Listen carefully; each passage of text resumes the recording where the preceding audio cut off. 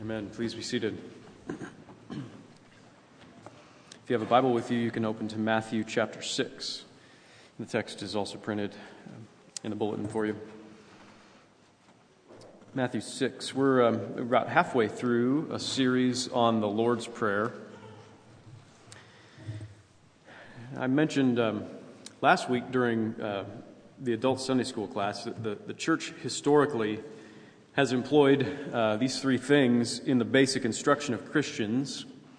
First is the Apostles' Creed, which sums up our core beliefs. It's the holy faith. It's a thing that most Christians have been able to agree about, pretty basic kind of fundamentals of what we believe. The Ten Commandments, which sums up God's law, so it's the standard for our conduct for life. And then the Lord's Prayer, which sums up not just prayer, but really the whole spiritual life. The prayer is deep. It connects with pretty much everything that is kind of most important in the Christian life. I'm sure that you have the Lord's Prayer memorized, most of you probably. And I think if you understand the meaning of the Lord's Prayer, so the meaning of each of the petitions as we've been looking at them for these weeks, and not just each of the petitions, but the whole together, the flow of them and the sum of them, then I think you'll have all the resources that you need to live as a Christian. You'll have the basics, right? You'll know where to go. And you'll be able to communicate then also what it means to be a Christian to other people. Now, of course, that does not mean that others will like what they hear when you communicate it to them. And that may especially be true of the petition that we're covering this morning. In fact, if you're a Christian, you may not like this much, so just giving you fair warning. Let's pray, and then we'll read the scripture.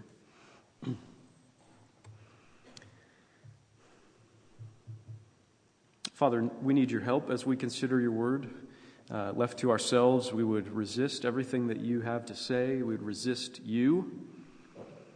And we pray that you would do the work that only you can do in tearing down all the barriers between us and you, that you would overcome our resistance, that you would make us truly able to submit to you and to your word. We know it's for our good, but we need your help. And we need your Spirit's help to illuminate our minds. And so we ask for it in Jesus' name. Amen. Jesus said, "Pray then like this, Our Father in heaven, hallowed be your name. Your kingdom come, your will be done on earth as it is in heaven." This is the gospel of Jesus Christ. Thanks be to God.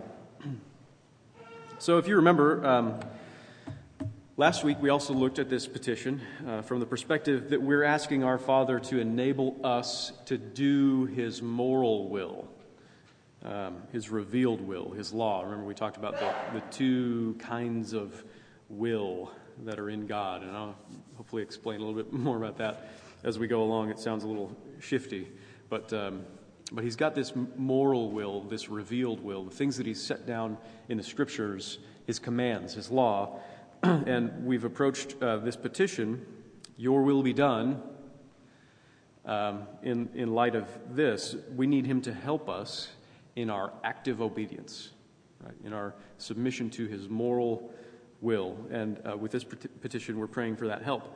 And there's another aspect of our obedience that we need his help with, and that's why it's a prayer, and that's our passive obedience, right? It's our submitting to whatever comes our way from God's sovereign hand as our King and as our Father, right? So this is our submission, not to his moral will, but to his secret will, the will of his decree, by which he orders the universe in all of its circumstances. And I read this last week. I'll read it again because I think it's good. If you pay attention, especially to the qualifying phrases here, it really captures a lot from our church's standards. The Westminster Confession of Faith, chapter 3, that says this: "God, from all eternity, did by the most wise and holy counsel of his own will freely and unchangeably ordain whatsoever comes to pass. Yet, so as thereby neither is God the author of sin, nor is violence offered to the will of the creatures. Right, those are important qualifications. And it's not just the Scottish Presbyterians who believe this. The Heidelberg Catechism gives another example of this. Question 27, Heidelberg says, "What do you mean by the providence of God?" It says, "The almighty and everywhere present power of God, whereby, as it were by his hand, he upholds and governs heaven, earth, and all creatures, so that herbs and grass, rain and drought, fruitful and barren years, meat and drink, health and sickness, riches and poverty, yea, all things come not by chance, but by his fatherly hand." It's pretty weighty stuff, but it's kind of elementary divinity, right? I mean, God's providence, God's sovereign will. He's God. It's easy for us to believe in God's sovereign will, in his providence like this, when things are good, right? When we find a beautiful person to marry, or when we get that new job that seems like it'll fulfill us, right? When we win the sports game or run into an old friend, what are the kinds of things we say when the good things happen? That was such a God thing, right? That was such a God thing. Implicit is maybe a contrast with all other things, which must, of course, be non-God things, right? God's sovereign will becomes problematic for us when circumstances are unpleasant, when we hit, as the Heidelberg says, the drought, the barren years, sickness, and the poverty part of all things. Right? We'd rather think differently of God than that it would be according to his will that these hard circumstances come into our lives. In fact, this is a huge problem for pretty much everyone, and it's a problem that we shouldn't minimize for a second. Right? It's a problem for people who refuse to believe in such a God as would allow evil to continue in his world. So many people are real victims with real hurts, real suffering, and they simply cannot reconcile their pain and what they see wrong with this world with the God of the Bible. Right? And since their pain is very real, and God seems so distant, they jettison God and they fortify their hearts against him. Right? Refuse to believe in such a God. So many people who actually identify themselves as atheists are people with a history of suffering. The doctrine of God's sovereign will is ultimately one of comfort, but the unbeliever can't see it that way. He has no categories for that. And it's not just a problem for unbelievers. It may be an even bigger problem for believers, for Christians, to think that God is sovereign over everything. Because we know something of God. We know his revealed will. We know his moral will. We know the Ten Commandments. And so many things that happen in this world violate that.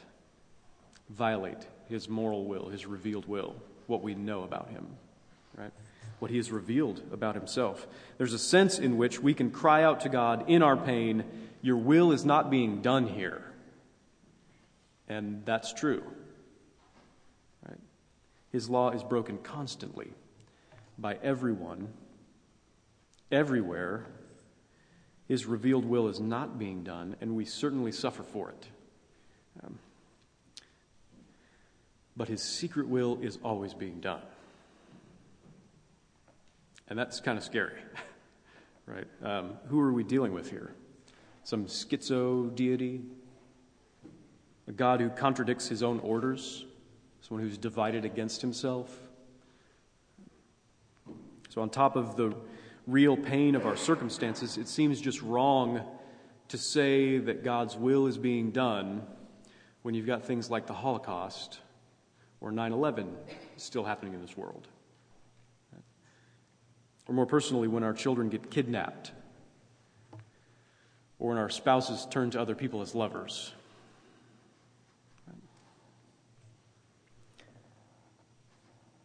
our God's law is being broken. And that really hurts us, right?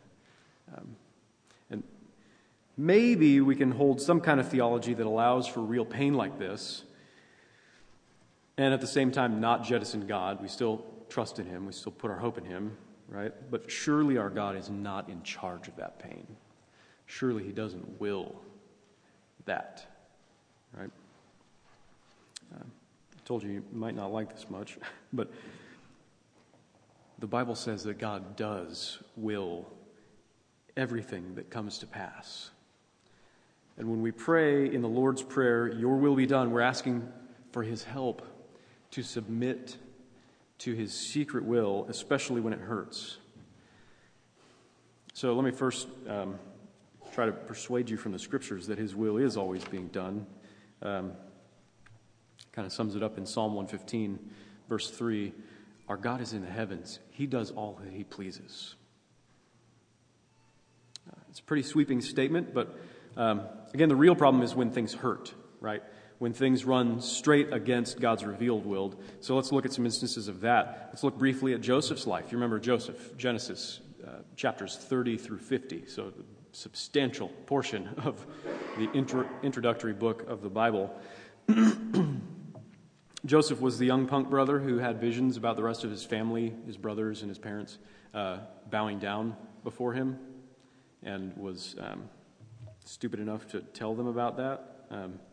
Some advice: if you have dreams like that, don't brag about them. His brothers didn't appreciate when he said that, and they plotted to kill him, but instead ended up just throwing him in a pit and selling him into slavery in Egypt. And that kind of stuff is against God's revealed will, isn't it? Then later in his life, Potiphar's wife falsely accused him of an attempted rape, when really it was her fault, right? Her lust.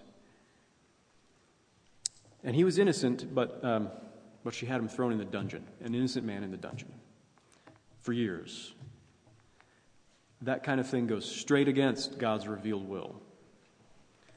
He suffered unjustly as a slave and a prisoner for 13 years because of how his brothers had sinned against him. And then he rose to power, and he saved Egypt, and he really saved all the nations of the known world at the time during a great famine that lasted for years.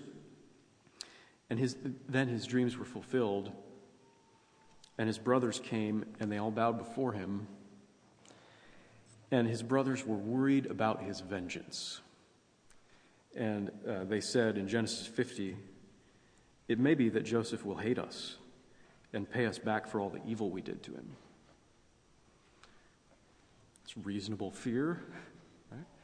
But what did Joseph say?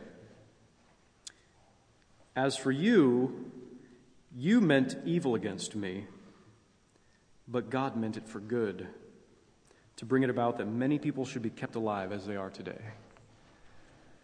I mean, that's pretty amazing. His brothers were not excused for their evil. It was evil, and they had meant it for evil. And Joseph's suffering was real suffering due to that evil. But the Holy Scripture says that God is credited with having intended the whole thing for good. He orchestrated the evil acts that brought Joseph to a place where he could literally save the world. And there's the Apostle Paul.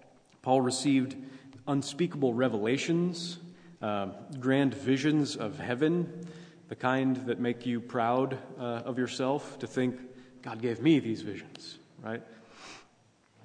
But he said in 2 Corinthians 12, to keep me from becoming conceited because of the surpassing greatness of the revelations, a thorn was given me in the flesh, a messenger of Satan to harass me, to keep me from becoming conceited. So God, rather than simply not granting Paul revelations of heaven, which would tend to make one conceited, or somehow making it magically impossible for Paul to become conceited about the revelations that he'd been given, God's answer to the problem was this: send a messenger of Satan to harass him, to keep him from being conceited, to keep him humble. Now, it's a little easier for us to swallow when we can kind of understand how evil events or evil agents led to good outcomes, when we can see the trajectory, the purpose of suffering.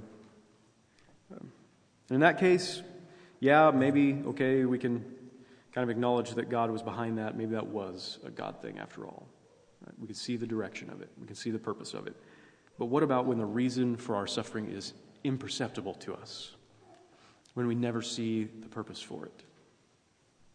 What about when we're just staring at a brick wall of pain? That's just not going to go away. Not in our lifetime, anyway. In our Old Testament reading, the prophet Habakkuk basically cried out to God, how is it possible that you would use unrighteous people, these Babylonians, unrighteous people, to punish your people who are more righteous than they are? How can you do that and be righteous yourself? He's crying out to God. He's complaining to God. And God promised him that he was going to send the bloodthirsty, godless, unjust hordes of Babylon to ravage his people. And he didn't really elaborate on how that was going to be good for them. He just said he was going to do it. In the words of Psalm 44, which apply to God's people throughout the ages, he gave up his people as sheep to be slaughtered for centuries. And looking back, studying God's word, we can see what was happening there, right? God was meting out righteous judgment against his people for their sins, and he was preparing the world. He was preparing the way for the Savior Jesus. But those people were just dying. Generation after generation of them. They ate their own babies in despair.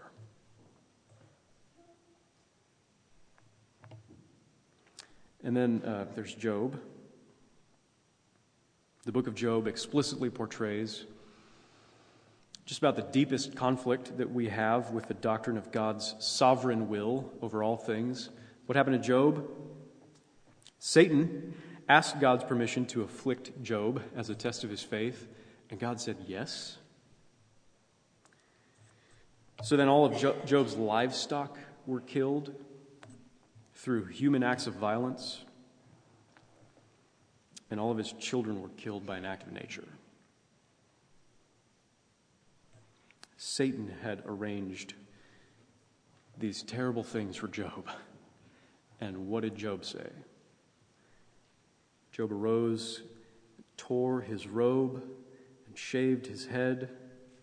It's real suffering. And he fell on the ground and worshipped. And he said, "Naked I came from my mother's womb, and naked shall I return. Yahweh gave, and Yahweh has taken away. Blessed be the name of Yahweh." Dude, didn't you read the first chapter? Yahweh didn't do this to you. Satan did this to you. Don't put that on Yahweh. Don't put that on God. But what does the Holy Scripture say? The inspired word of God in the very next verse says, in all this, Job did not sin or charge God with wrong. Job did not sin or wrongfully accuse God when he said that God had taken away his children. And then Satan went to God again and asked for permission to hurt Job physically. And God said yes. And Satan struck Job with sores from head to toe so that Job was scraping himself with broken pottery while sitting in ashes. Pretty miserable picture of real suffering. And then his wife said to him, "Do you still hold fast to your integrity? Curse God and die." But he said to her, "You speak as one of the foolish women would speak. Shall we receive good from God, and shall we not receive evil?" Job, again, it was Satan that struck you with the sores.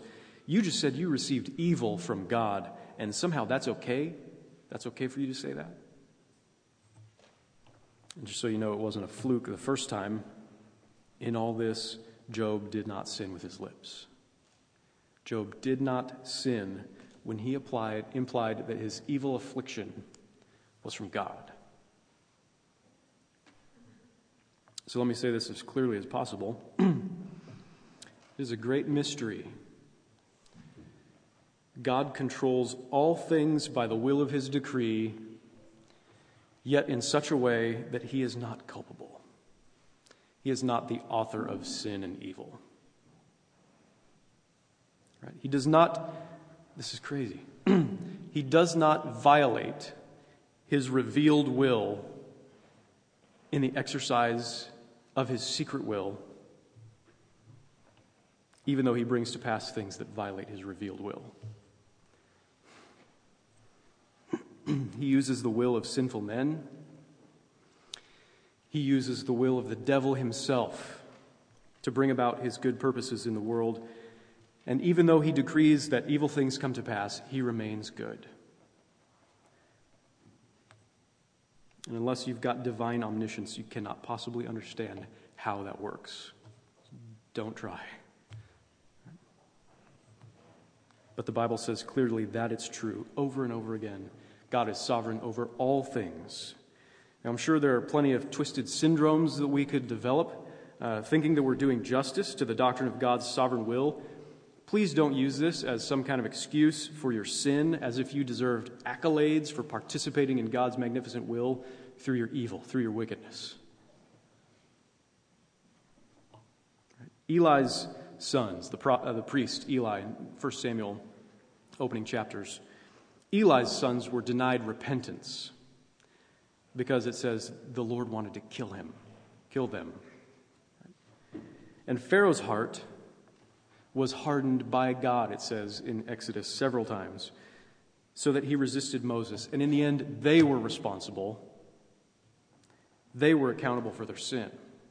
There is real evil in the world, and in a sense it should not be there, and we are right to lament the existence of evil and pain and suffering and sin.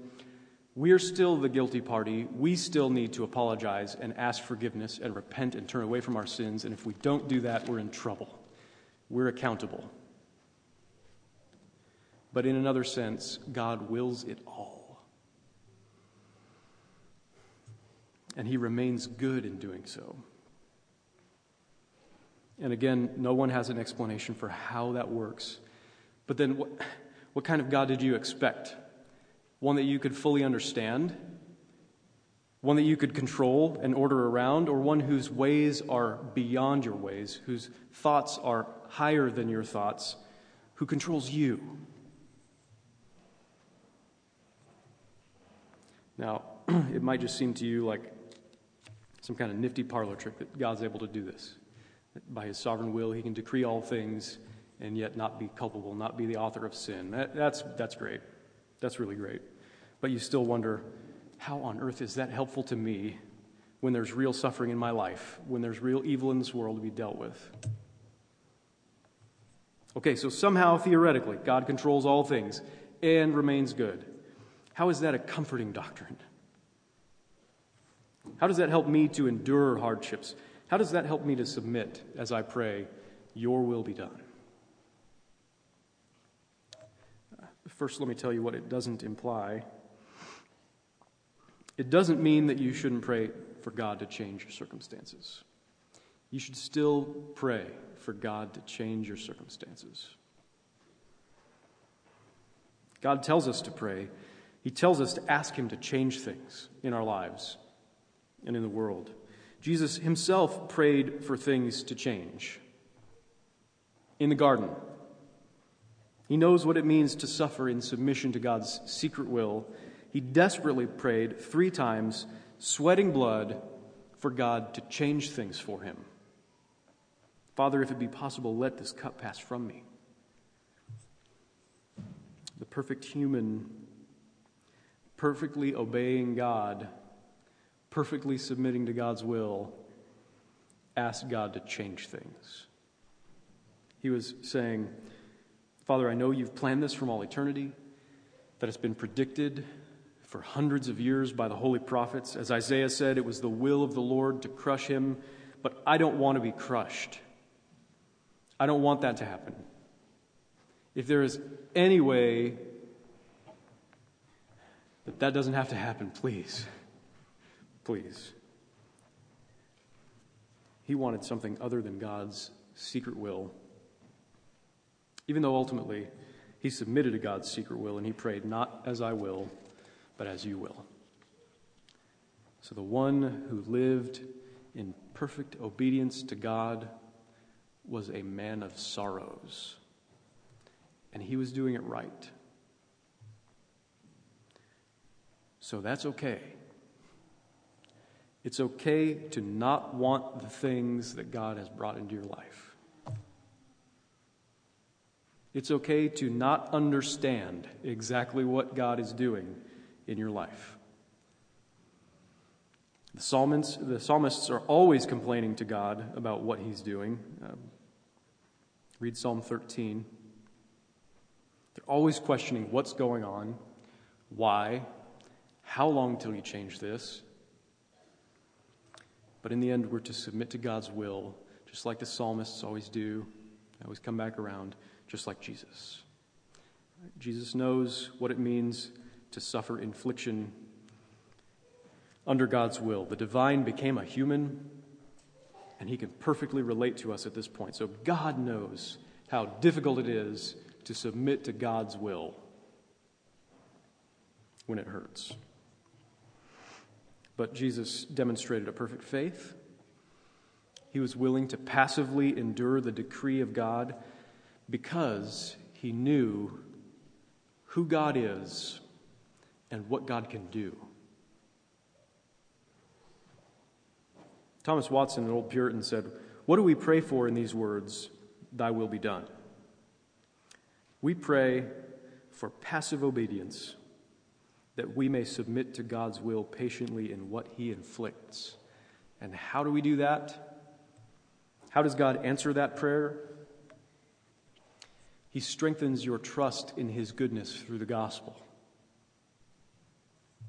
Remember Heidelberg 27 on providence that we read earlier, on his upholding and governing all things by his fatherly hand, all things? Here's the next question in the Heidelberg. What advantage is it to us to know that God has created and by his providence does still uphold all things? That we may be patient in adversity, thankful in prosperity, and that in all things which may hereafter befall us, we place our firm trust in our faithful God and Father, that nothing shall separate us from his love, since all creatures are so in his hand that without his will they cannot so much as move. So in the mystery of his secret will, all things that come to pass are ultimately for his glory and for our good, because he is our faithful Father and God. We can be patient in adversity, we can be thankful in prosperity, and trusting him in all things, because the one who is in absolute control has promised us that nothing will be able to separate us from the love of God. Romans 8:28, we know that for those who love God, all things work together for good, for those who are called according to his purpose. His purposes never fail. He can do whatever he wants. And so when he makes a promise like, nothing can separate you from my love, isn't that good news? The clearest place for us to see this is at the cross, right? Jesus prayed against the cross, but it was going to happen. And ultimately, Jesus submitted himself to God's secret will. He was tortured. He was crucified. He was murdered. The innocent one was shamed and killed as a criminal. And if anything ever went expressly against God's revealed will, it was when his son was hanging on the cross. Expressly against God's revealed will. Yet the death of Christ on the cross was the will of God, and it was the best thing that's ever happened for you. The best thing that's ever happened for you and me, The apostles acknowledged it in prayer as they said to the sovereign Lord in Acts 4 that the evil men gathered against Jesus Christ, they just did what God's hand and plan had predestined to take place. And God rewarded their prayer with an outpouring of His Spirit. That's like God saying, in all this, the apostles did not sin or charge me with wrong. So the greatest evil that had ever been committed in the history of humanity came to pass according to the sovereign will of God. Why?